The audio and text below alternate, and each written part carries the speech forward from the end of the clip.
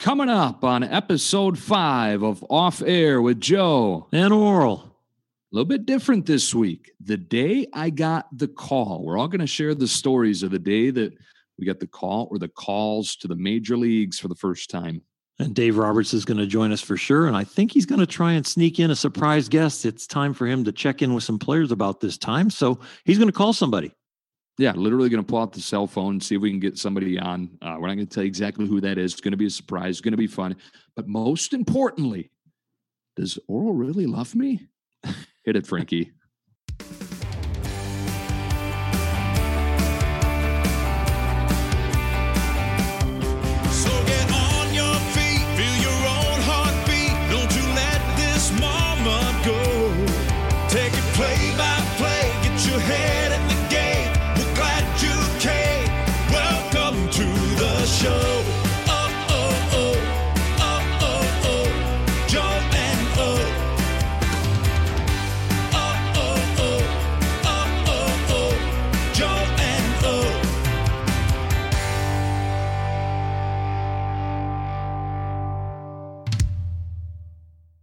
Hey, Oral. Yeah? There's something I feel like we need to talk about. Oh, wow. This is really interesting. Yeah, it's a good start, right? Hey, so this is like bad news from a doctor. Go ahead. No, it's not. I think that we can get through this, but it needs to be brought up. So this is our 5th episode, okay? Okay.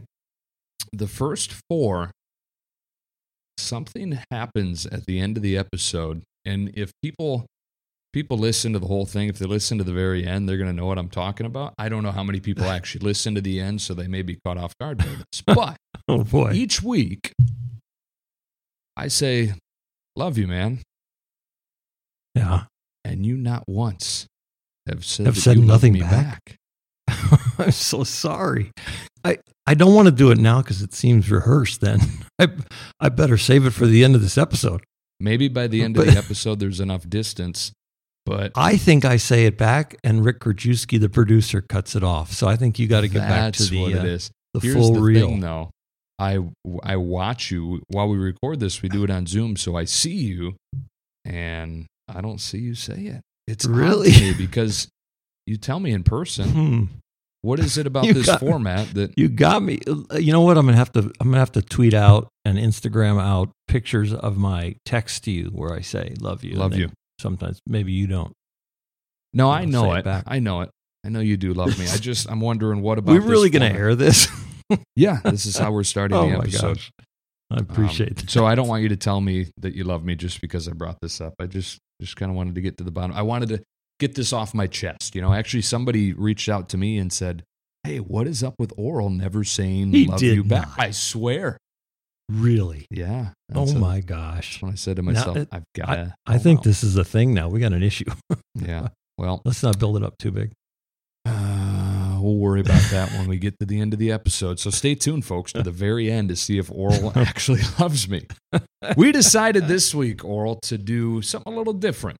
The theme of the episode is going to be the day I got the call. And it's going to be a little bit different for all of us. Obviously, you and Doc, it's the day you got the call to the major leagues as a player.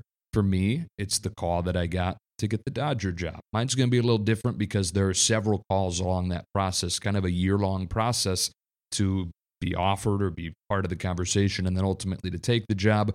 Whereas for you players, it happens pretty quick. You go from the minors to the majors. And so for you, right, I'm going to take you to August 31st, 1983.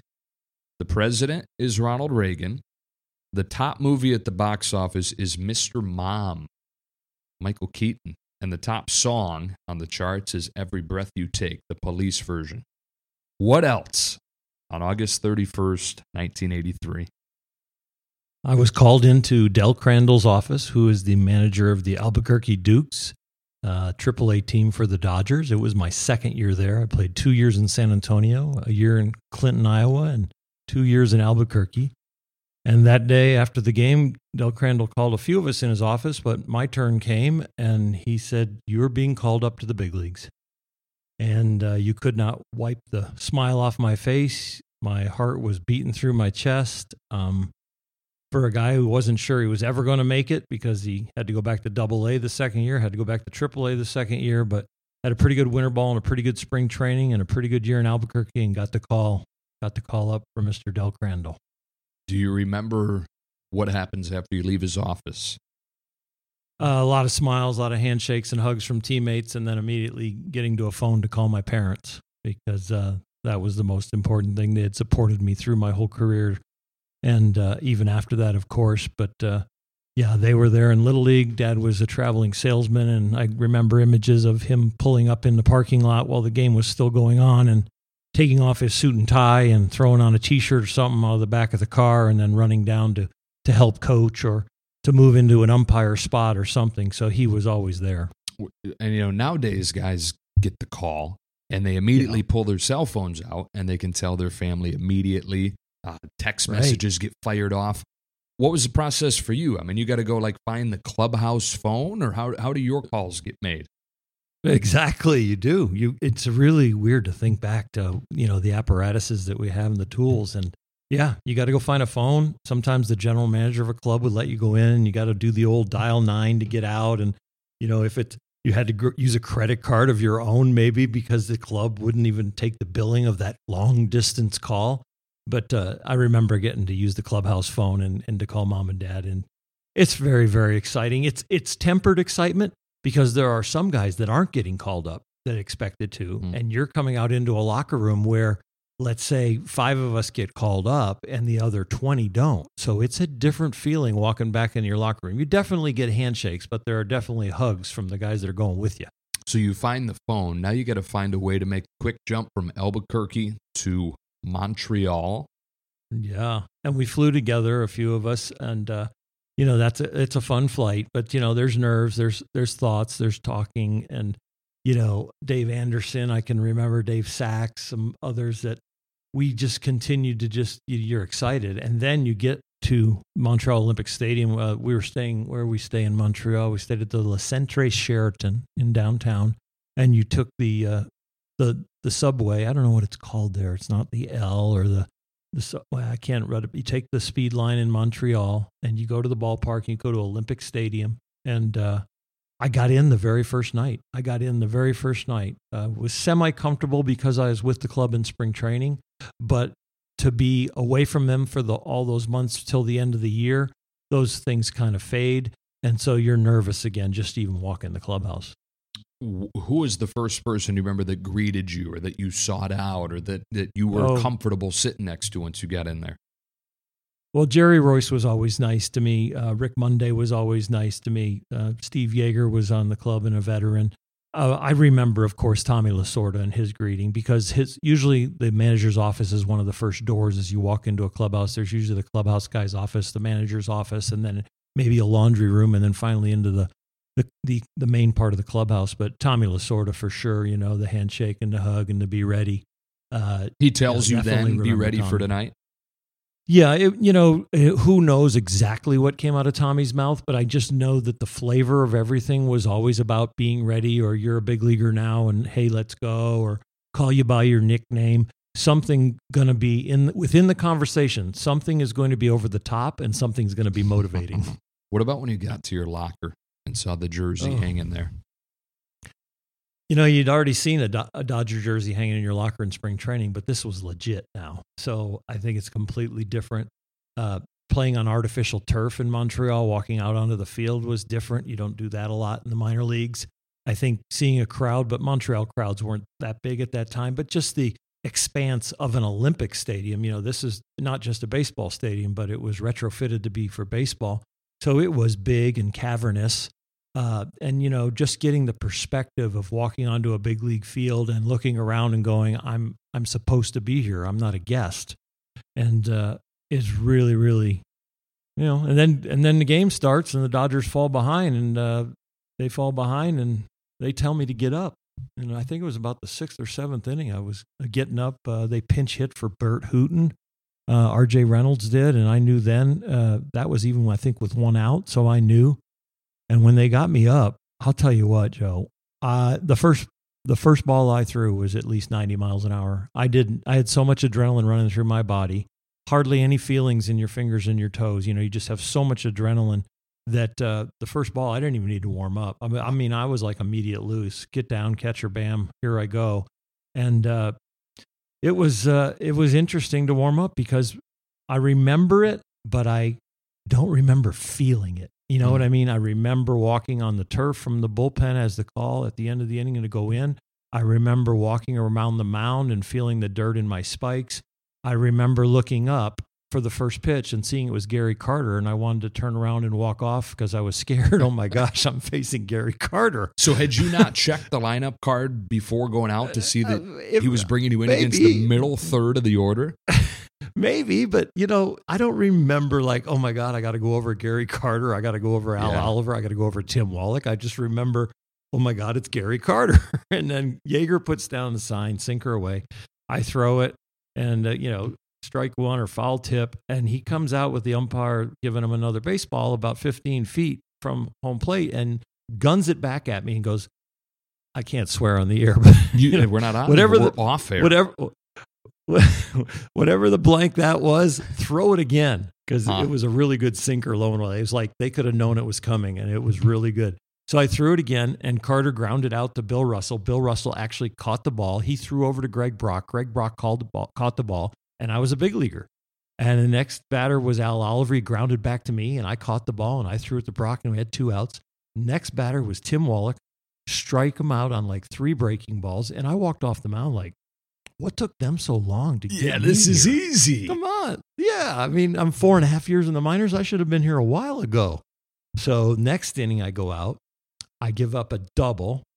I give up a sacrifice bunt, man on third and 1 out, and I give up a single, and they take me out of the game and bring in Joe Beckwith. Yeah. So, one attitude is, what took them so long to get me here, 3 up, 3 down, and the next attitude probably wasn't quite as good when I went out for the second inning, and I had my ears pinned behind me and humiliated right away. Your first big league example of the game humbling you fast, right? Yeah, it does. And you know what? You are crushed. It's, everybody wants to call and talk to you after, and I just wanted to end the outing on all the stories with the people at 3 outs because, television wasn't everywhere back then. You had your regional games, you had your special games, but not every game was televised. So I had to tell most of my friends and family about it, or they maybe, we didn't even really have the internet. I don't know how they would have caught up with it. Right. You couldn't get an internet radio. You couldn't get a radio broadcast of it. I know.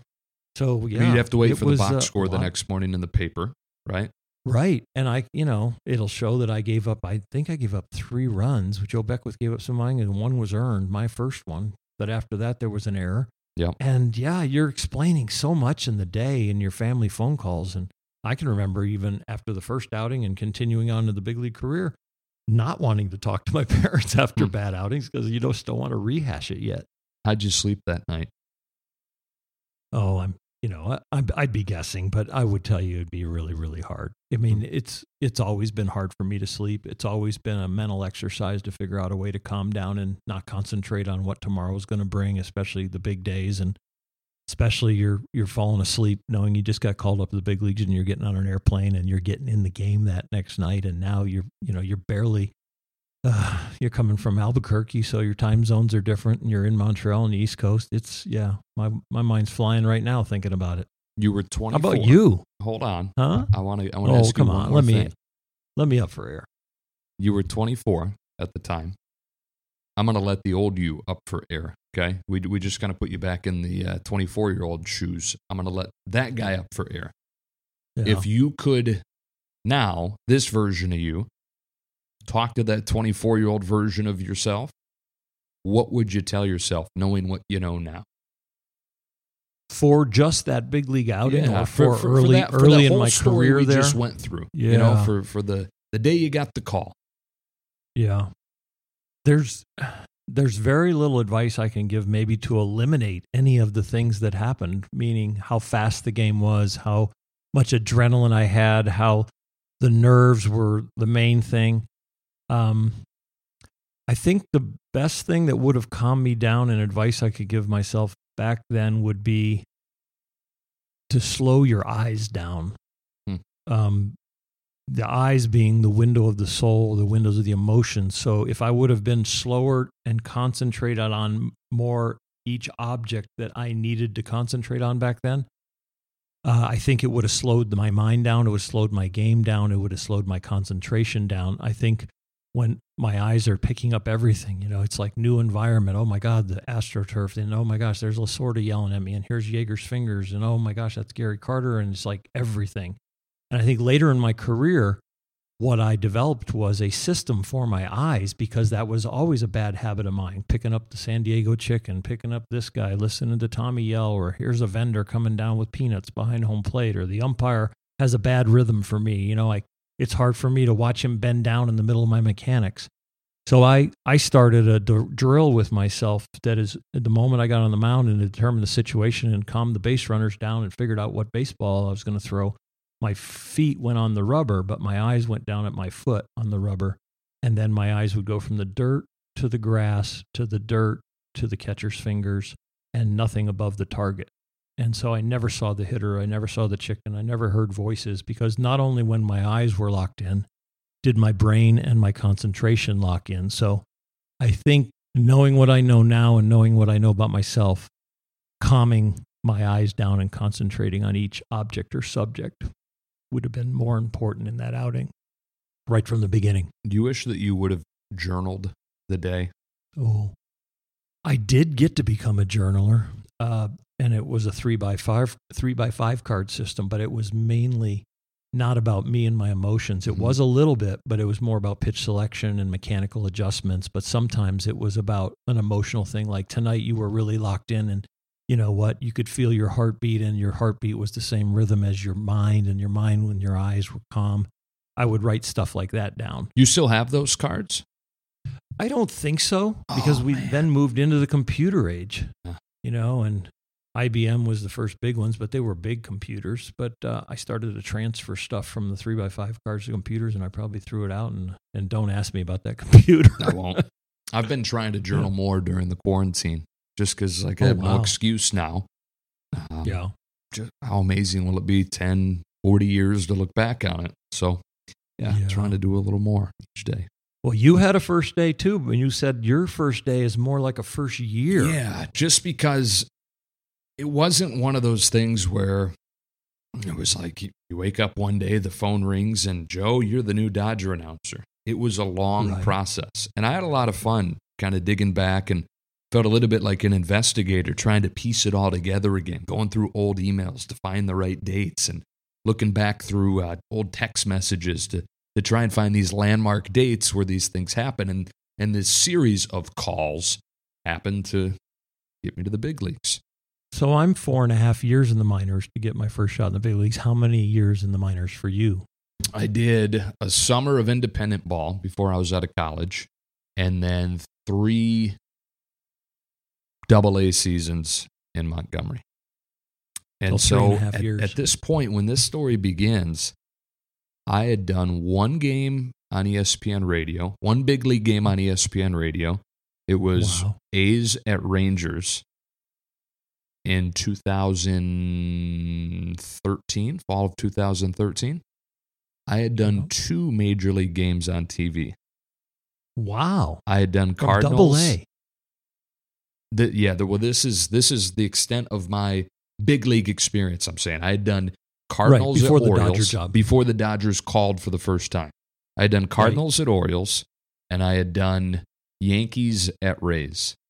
And so you now go, I tried to find the first day where it all kind of began. And I'll give you the same setting of the stage that I gave for yours. So Thursday, October 9th, 2014, President was Barack Obama. Top movie at the box office that day was Gone Girl. Top song in the chart, Shake It Off by Taylor Swift. Good jam. I'm in my closet in Grand Rapids, where we lived at that point, packing to go on a college football trip. I had West Virginia at Texas Tech that weekend. And so I'm going through my suits and picking out a tie, and the phone rings, and it's my agent. And he said, hey, what do you have for a baseball reel right now? I said, well, not much. I don't have a ton of tape, just those 2 big league games, some stuff at ESPN, some college baseball, but I can throw something together for you. What's going on? And he said, well, the Dodgers are again starting to think about what it'll look like once Vin decides to retire.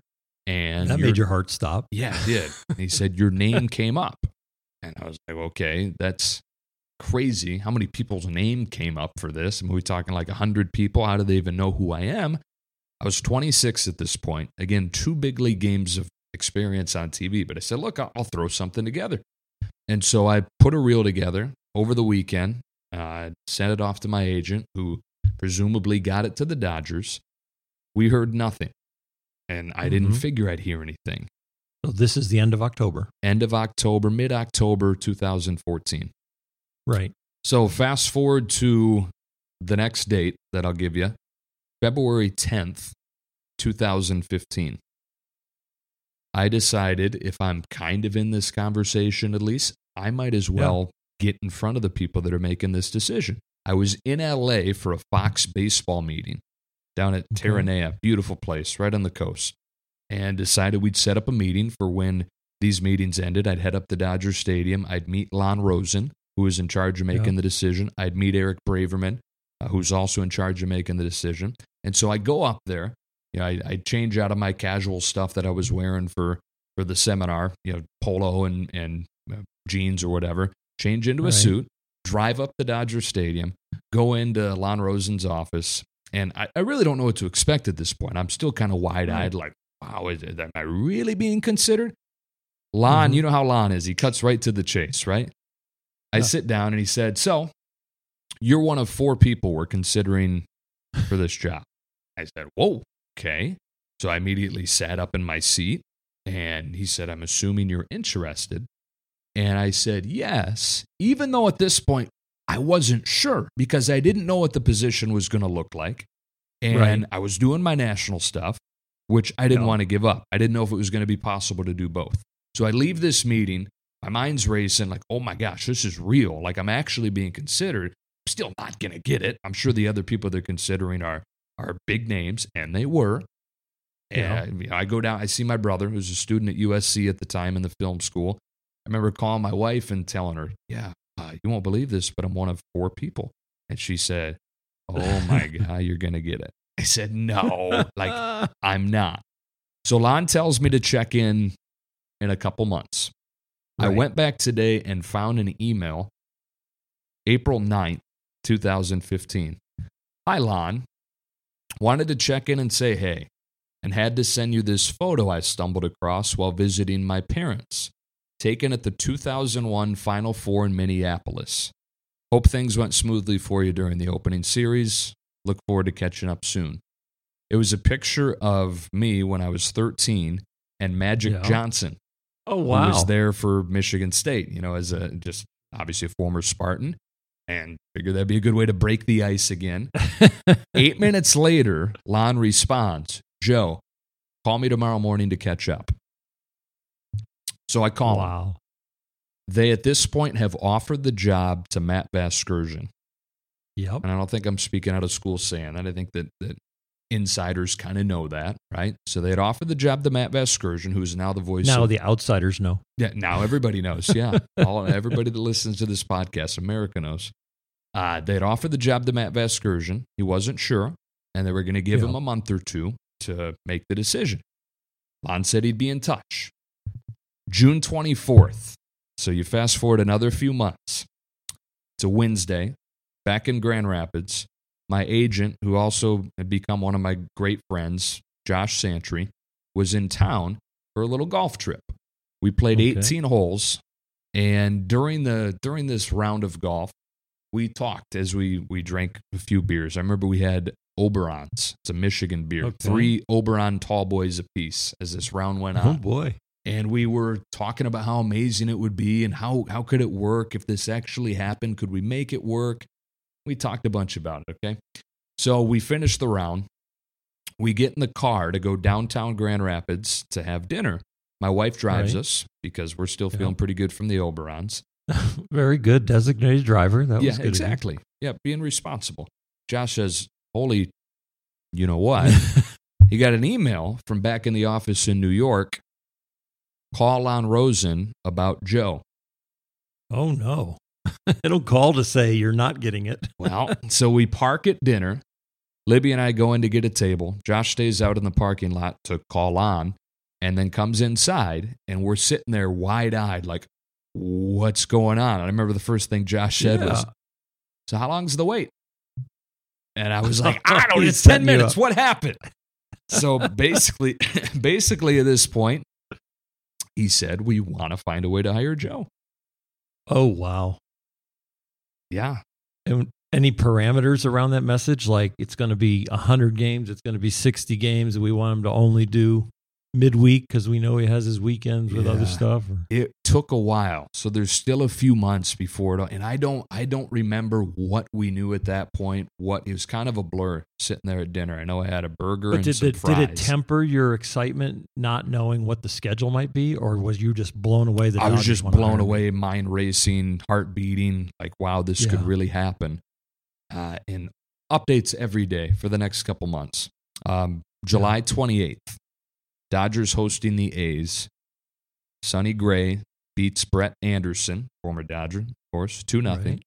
I'm there. I met at the stadium with Lon and Eric Braverman again, 2 execs from Sportsnet LA. Go to lunch with Jared Stacy, who was an exec at Sportsnet LA at that point. Went to a taco joint near the stadium, and he told me, yeah, I think that if you want it, it is yours. Because there was no official offer at this point. It was kind of weird. Right. Like, yeah, I think I'm the guy. They wouldn't be flying me out here for this if I wasn't. Right. September 2nd, and the only reason that I pull up September 2nd is because guess what I found when we're talking about? Oh, yeah. The text message from me? Well, I found a lot. But listen to this. September 2nd, I was in LA to do Virginia UCLA for Fox. And that night, Zach Greinke beat Madison Bumgarner 2-1. We met hours before the game. We talked about this a couple of weeks ago on the podcast. And within an hour after meeting, I had this voicemail.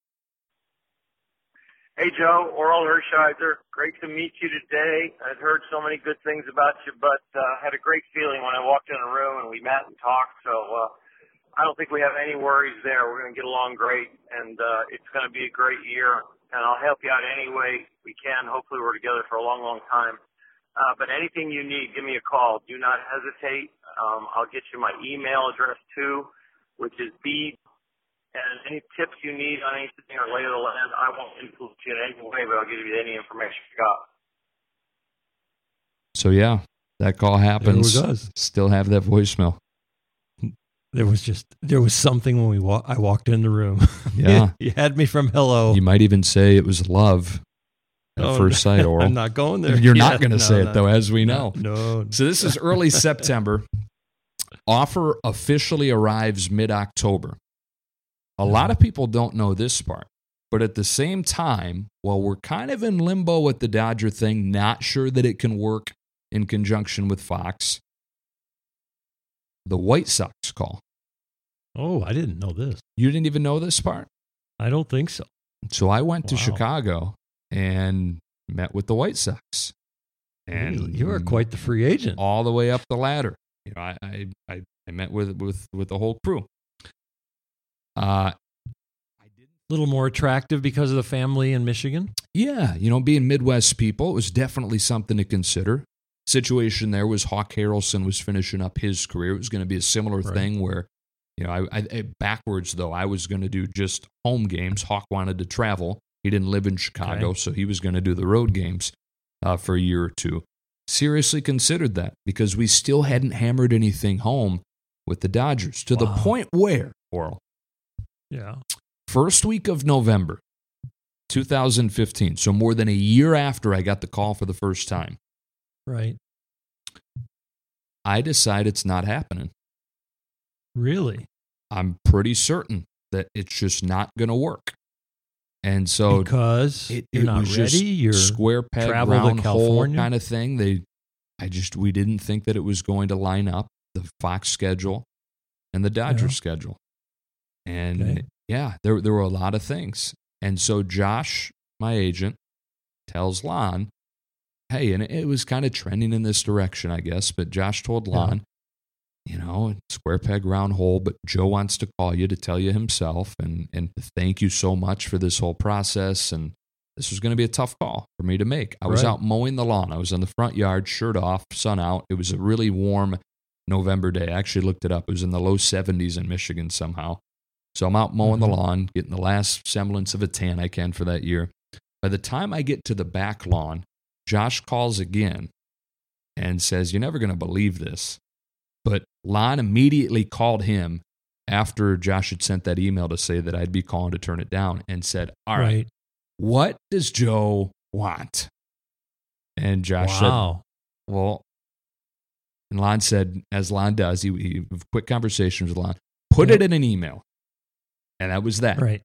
So Josh kind of laid out everything that we had discussed in theory over the previous several weeks since the initial offer came out.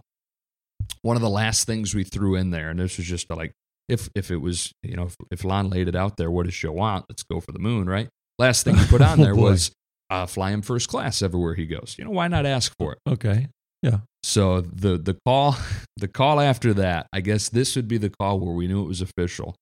Lon calls Josh. Josh answers the phone, and Lon's reply is, and again, everything we laid out was just a structure where I could continue to do the national stuff. Your Fox job. Yes. Yeah. Lon calls, Josh answers, says, "What's up, Lon?" And Lon says, "I'm not flying him first class." And so we knew, obviously that's fine, right? But everything else he agreed to. And that's a throwaway. I had the job.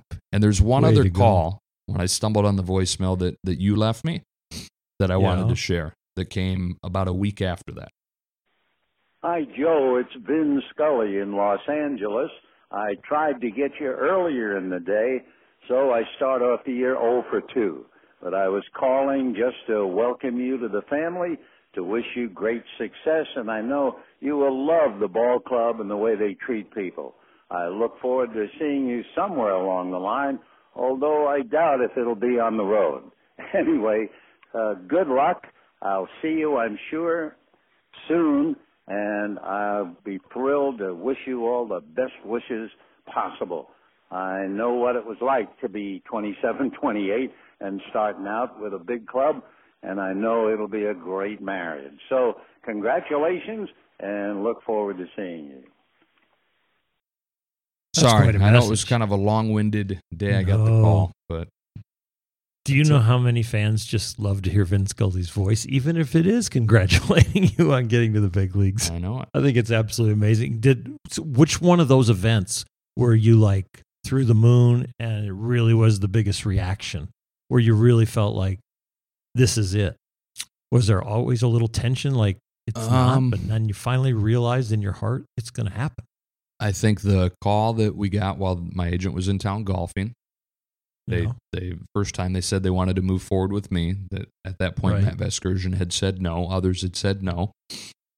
And then that day where I went in a 1 hour span from ready to call on when I finished mowing the lawn to tell him no, to having a deal. And to think back on that I was that close to turning it down is just mind-blowing to me, because I can't imagine my life and my career without it now.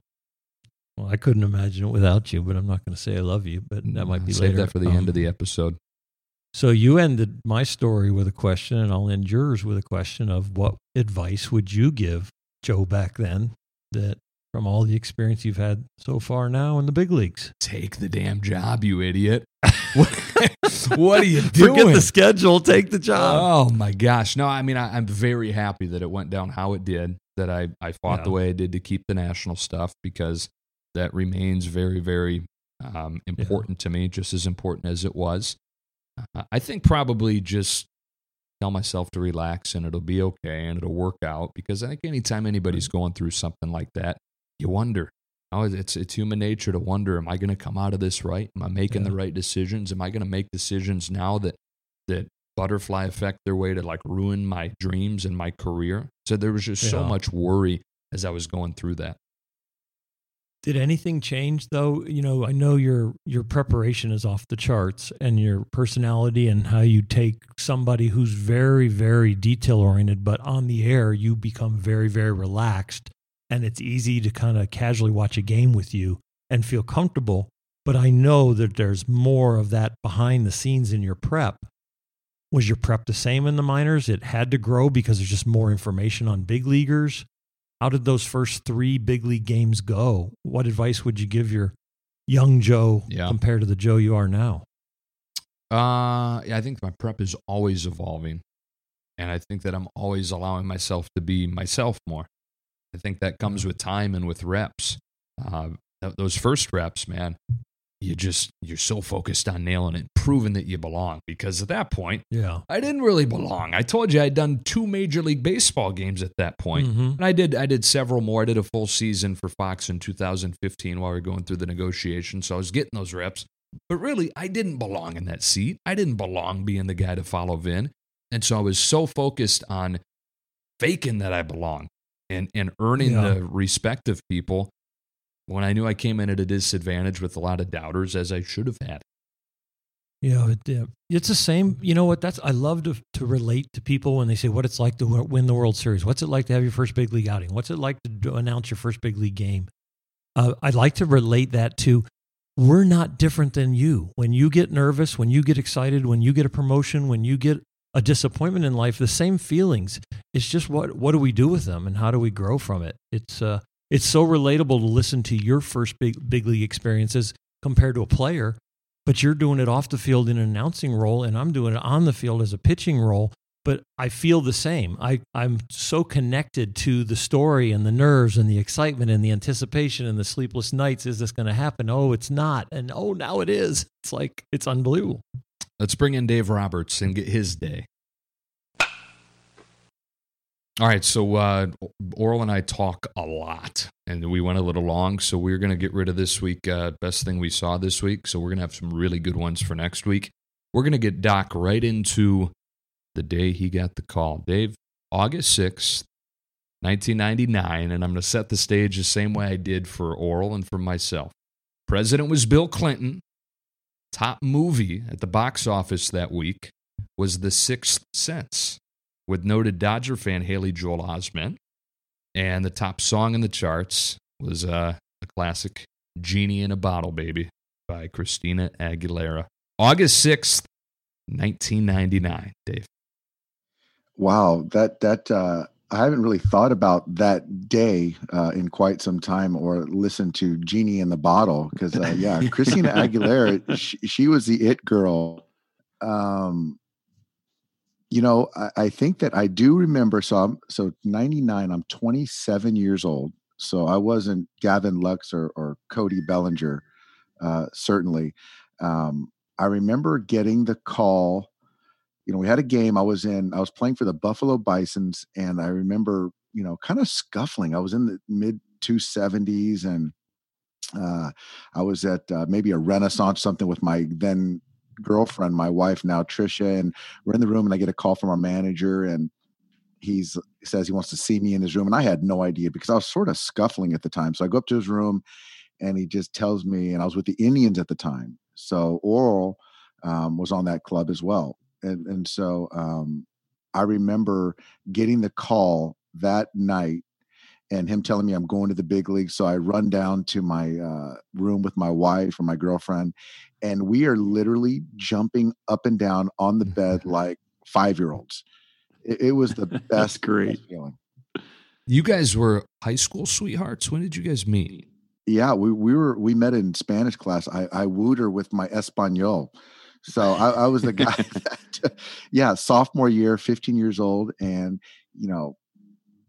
at 3-sport athlete, and she was more, into ASB and fashion. So, so we've been together for a long time. So she was there at the 315 high school games where only parents were there. And because she shared the whole journey, every step of it, that reaction you're talking about when you get back into the room, you're only going to have that kind of shared reaction with somebody who has experienced with you. Absolutely. And the thing is, for me, is that, I went to UCLA, graduated at 22. And so a lot of my teammates and friends, they go out into the professional world and start, making money and doing things. And, I think at that point in time, guys, I was making, $2,000 a month, 2,200, 2,100 a month. And this is over the course of 5 months. Right. So I remember giving hitting lessons in the off season, just to try to, make ends meet, and living with my mother-in-law. So yeah, Trisha went along with me for the ride. So, and she's the person who was always like, hey, as long as you love it, keep doing it. We'll figure it out. And so, yeah, you get that call that you're going to go to the show. I was just overwhelmed. And the fun part is, you're calling back home, and you're calling your mom and your dad and her parents and things like that, my sister, and just to see. And Oral, I mean, it's like any player that goes through this journey, this ride, it encompasses so many people that helped you get there. So then when you get that call, it's like they got the call to the big leagues too. Joe was 3.5 years in the minors. I was 4.5 years in the minors. You were how long in the minors? And then what was that plane flight like, and walking into the big league locker room for the first time?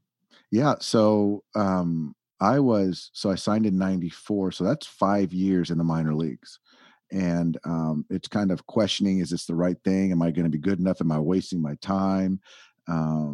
So it was 5 years for me. We're not all like, Joe's kind of like Cody Bellinger.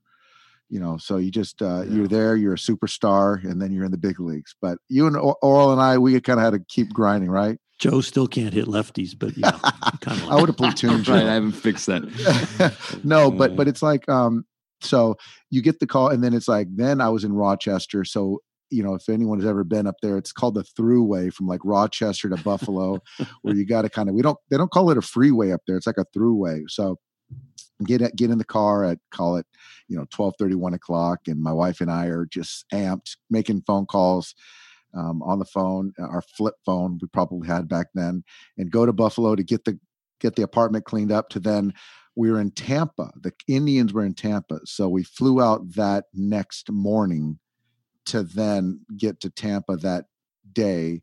And that's why from now on, the Vinoy, the Tropicana Field is always a favorite of mine, because that's the first time I donned a major league uniform. So when people are, that's not even the major leagues yet. I don't want to hear that. That's the big leagues. Are you kidding me?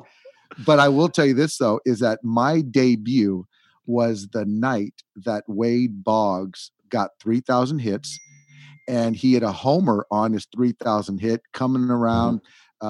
Kissing home plate. So the Trop was packed then. So that was still so it was the big leagues for me, Oral. All right. When did you find out you'd be hitting leadoff in your debut?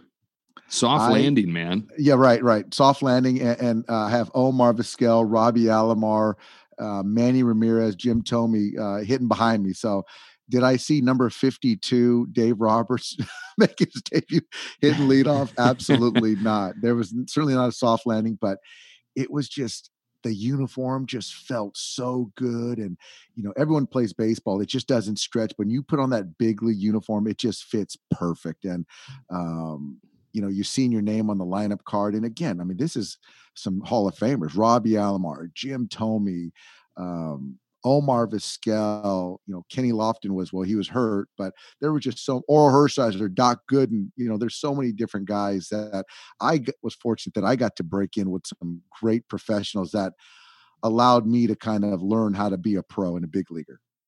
You mentioned Wade Boggs got his 3,000th hit. Just looking at the box score, looks like a wacky game. It was 15-10.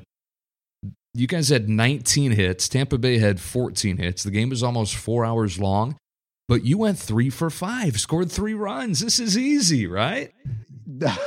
So I'll tell you this. So I did throw out 3 hits that day, but my first at bat, Bobby Witt, who ironically his son, I think it was last year, was the first pick in the draft, which was crazy for me that my first hit was against his dad. But I swear, guys, the ball, I couldn't feel my legs, my arms. I was so nervous. And I think I was in a good count, and I just got sawed off. It was probably right down the middle.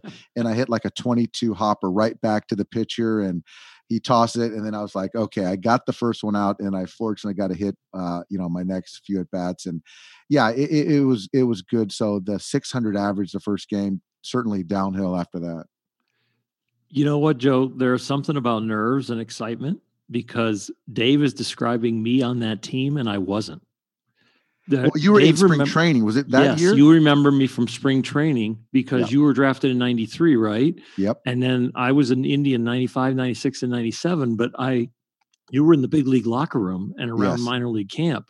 And so I knew Dave from then, and that image then got Yeah. projected into the first few outings in 99. But 99, I was back and I was with the Mets. But that's what I told you, That's Skip, you crazy. didn't hear in my story, but it's just like there's so much adrenaline and your senses are in such a weird state, and it's hard to remember specific certain details. Like I remember the AstroTurf under my feet walking into Montreal Olympic Stadium, but I could barely remember the teammates for sure. Right. You know what's funny is that that's a great point, and I had no idea because I think that, Oral. We were in spring training together in 99. Was it 98, 99, 99? I think it was 99. And I'll tell you the story, guys, is Oral, there was a good friend of mine who was a big, huge Oral Hershiser fan. I don't even know if Oral remembers this. Is my first year ever really coming into contact with Oral, and his birthday was, early March, something like that, late Feb. And I asked Oral, I wanted to surprise my good buddy. And I said, hey, Oral, would you be able to call this guy and wish him a happy birthday? And Oral Hershiser, the great Oral Hershiser, didn't bat an eye. We called him, wished him happy birthday, and he to this day remembers that. Mhm. And for me, I will never forget it. And I think that's kind of to your point, Oral, is that I associate the Indians with you because you just kind of help make that experience easier for me. That was a 99 spring training that I was such good friends with John Hart from the 95, 96, 97 runs with the playoffs and the World Series, a couple of them and losing. But we became such good friends. I needed a camp in 99 just to go to and get in shape. I didn't have a job. And he said, well, you'll have a job with us as a backup starter, but I can give you a contract coming into camp, and I'll give you an out. If you want to get out and you get a big league job, then you can come over. And yeah, that's how we got to know each other. Skip, I want to call him now, from Rook to Skip. Dave, That's right. if you could go back, knowing what you know now, and sit down with the 27-year-old who's about to get sent up to the majors, the day you got the call, what advice would you give that self? Enjoy every single bit of it, and take advantage of every moment. And I say moment or opportunity. When guys ask you to go to breakfast or go to dinner or go to early hitting or, have a drink later, go to somebody's room and, chop it up, talk baseball, go. And I remember one time so I think that's what I would do. And one thing I do remember also is that I remember in Winter Haven, David Justice was like the end all be all then. I think he was just dating Halle Berry, and she was, along with Christina Aguilera, she was really the it girl at that point in time. And so as a young player, and myself and Halle Berry and David Justice, and he took me to Tampa. We were playing the Yankees, and I got to ride with him in his Porsche.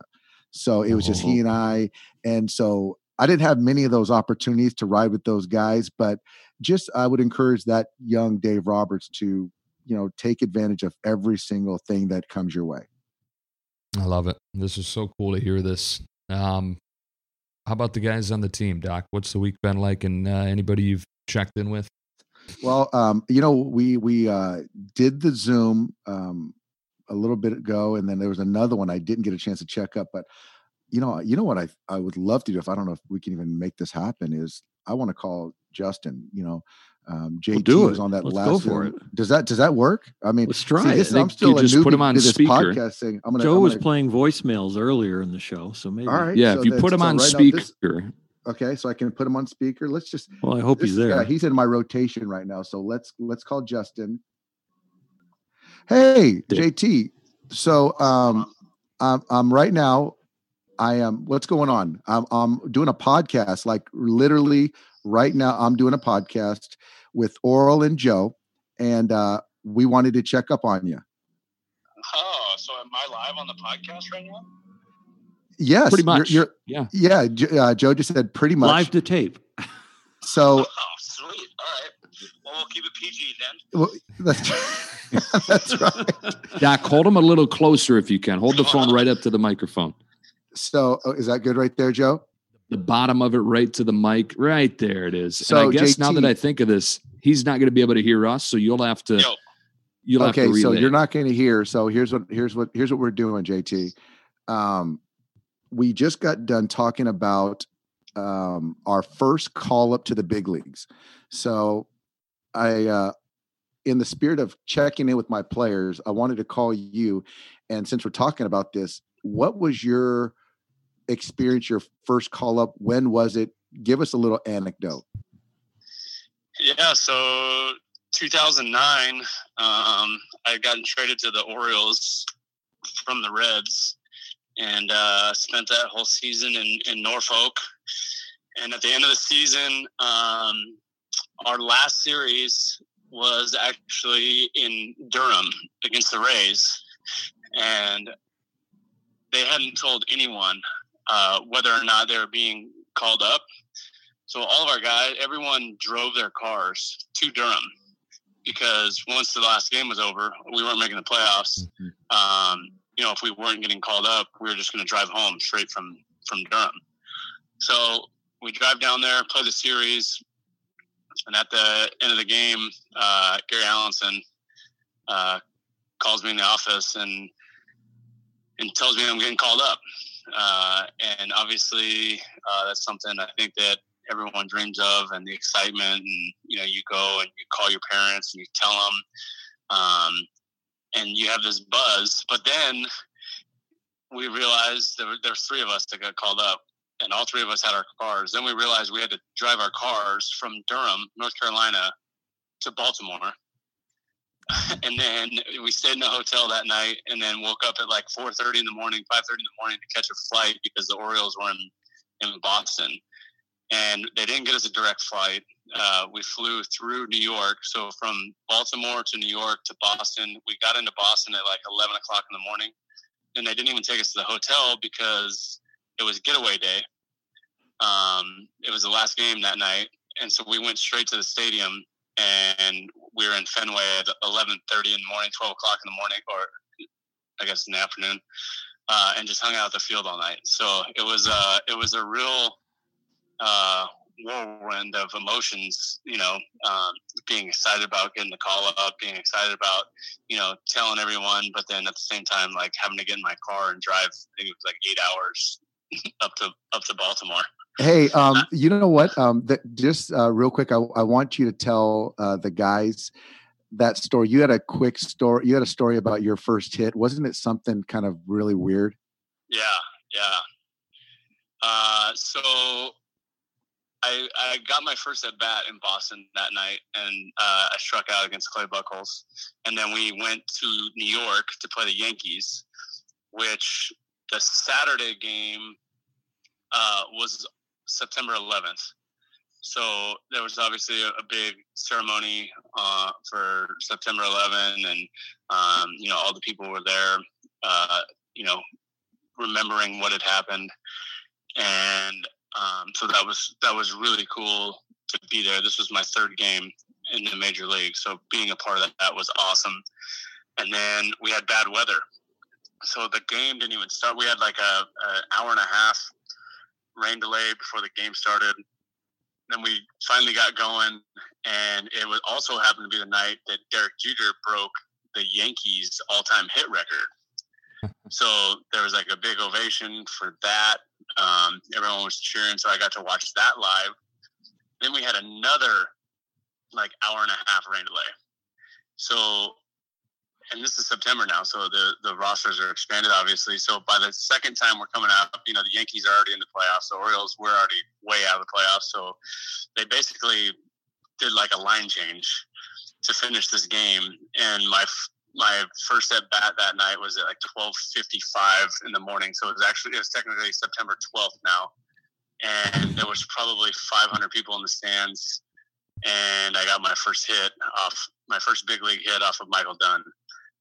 So it was pretty cool. I got to first base, and Molina was actually playing first base, and he looks at me and he goes, "That's your first hit?" And I said, "Yeah." And he goes, "Congrats, man! You only have like 2,760 more to catch Jeter." So it was pretty cool. That's great, JT.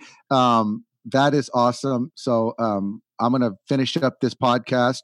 Dude, thank you for telling us this story. This is really good stuff. And I told you before, I still am waiting to be a guest on Court's podcast as well. All right. Absolutely. We'll have you on. We'll talk some Red Stitch. All right. Sounds good. Well, hey, JT, Doc, I'll call you later. Before you hang up with him, Hey, before I hang up, Joe wants something. Hold on, JT. here's his formal invitation to come on this podcast with Oral and me one of the next 2 weeks. Okay, so Joe and Oral said this is your formal invitation to come on with them in the next couple of weeks. All right. Oh, cool. Yeah, absolutely. Anything you need. All right. All right, JT. Talk to you. I did. Bye. Yeah, we should make this a staple, Doc. We call one of your guys each week. It's good. I was kind of sweating a little bit, hoping he would pick up. So I'm glad. I would have lost a lot of street cred with you guys. Skipper, I think I'll decline that call. Exactly. No, but you know what's so cool though is that, like, hearing his story and then his thoughts on his first call up, and then his first hit and what transpired, because obviously we wouldn't remember that with Derek Jeter, and all that stuff. Like, those are really, really cool things. So that's a good one. Doc, top 4 this week. We're going to do favorite athletes. And we figured growing up, right? That Oral floated this idea. He said top 4 athletes growing up. And then I said, well, mine as a kid are a whole lot different than when I was in like high school. So we kind of decided top 4 athletes, like little league age, 8 to 12 years old. What were your top 4 guys? Top 4 guys. So my father was in the military for 30 years. He passed away a few years ago. So I sort of moved around a lot. So I didn't have my roots. We moved around. So number 4 for me, top 4, my 4th best favorite athlete was Rickey Henderson. Mm-hmm. Mind you, I was born in 1972. So Rickey was the man of steel, and just, he was a physical specimen. There's nothing on a baseball field he couldn't do. Obviously I was a fast guy, so the stolen base for me, I loved. And I also love those fluorescent yellow batting gloves, or green or yellow, that he was rocking for a while there. So he had a little hot dog in him. He had a little hot dog. So he was, you're getting to my theme here, which doesn't seem like me, but as I look at my list, Oral, you're kind of circling around something. So okay. Number 3 was not a hot dog, was, for me, the man, was one of my dad's favorite players, Walter Payton. Oh, wow. Sweetness. And God rest his soul. Sweetness.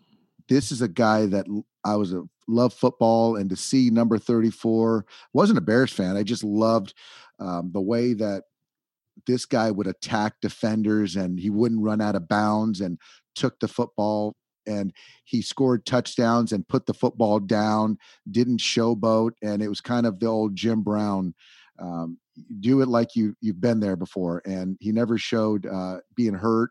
The headband thing I loved. He was with McMahon on that the 85 Bears team. So I was happy to see him win a championship. But Sweetness was number 3. Number 2, Sugar Ray Leonard.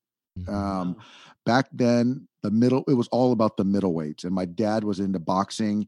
And so those guys would go at it, Hagler, Hearns, Duran, all those guys, Sugar Ray. But this guy, the no moss fight with Duran, and just kind of moving and dancing. And he was a showman, but to still stay focused on putting that glove on your chin multiple times and not getting hit, it was something special. And he was so good looking. It just seemed like he never got hit.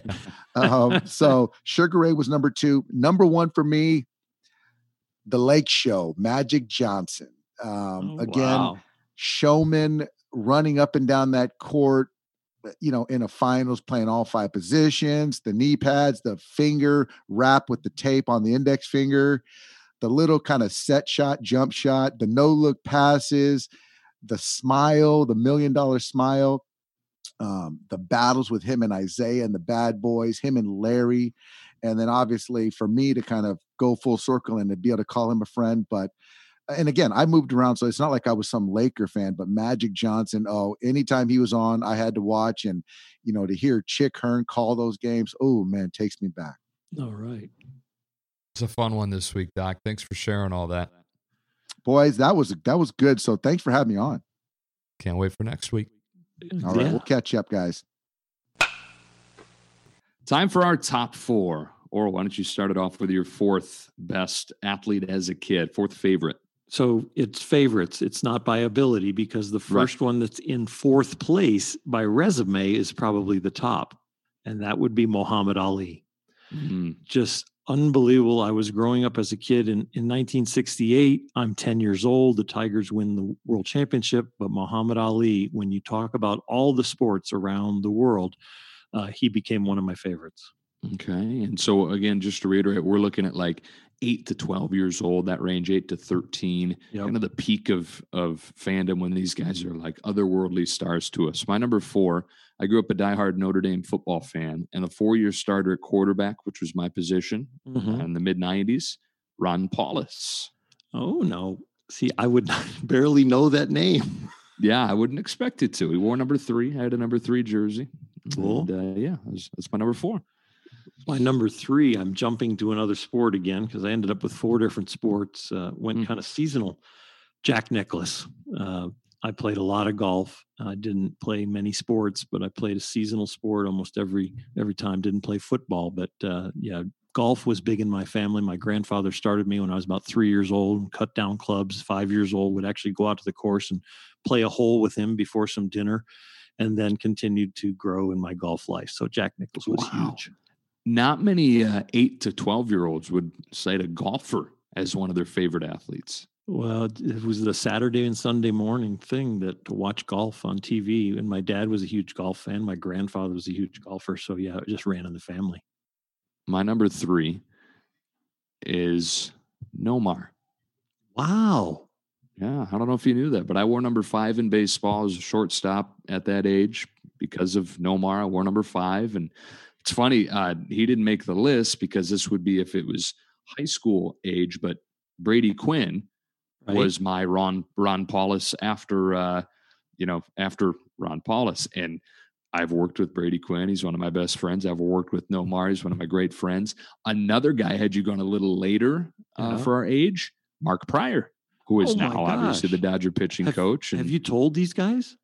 Brady for sure knows. I think Nomar knows. Yeah. Mark, I don't think knows that I was, grew up a very, very big Cubs fan, and that was peak high school fandom when Mark was doing his thing. What's your number 2?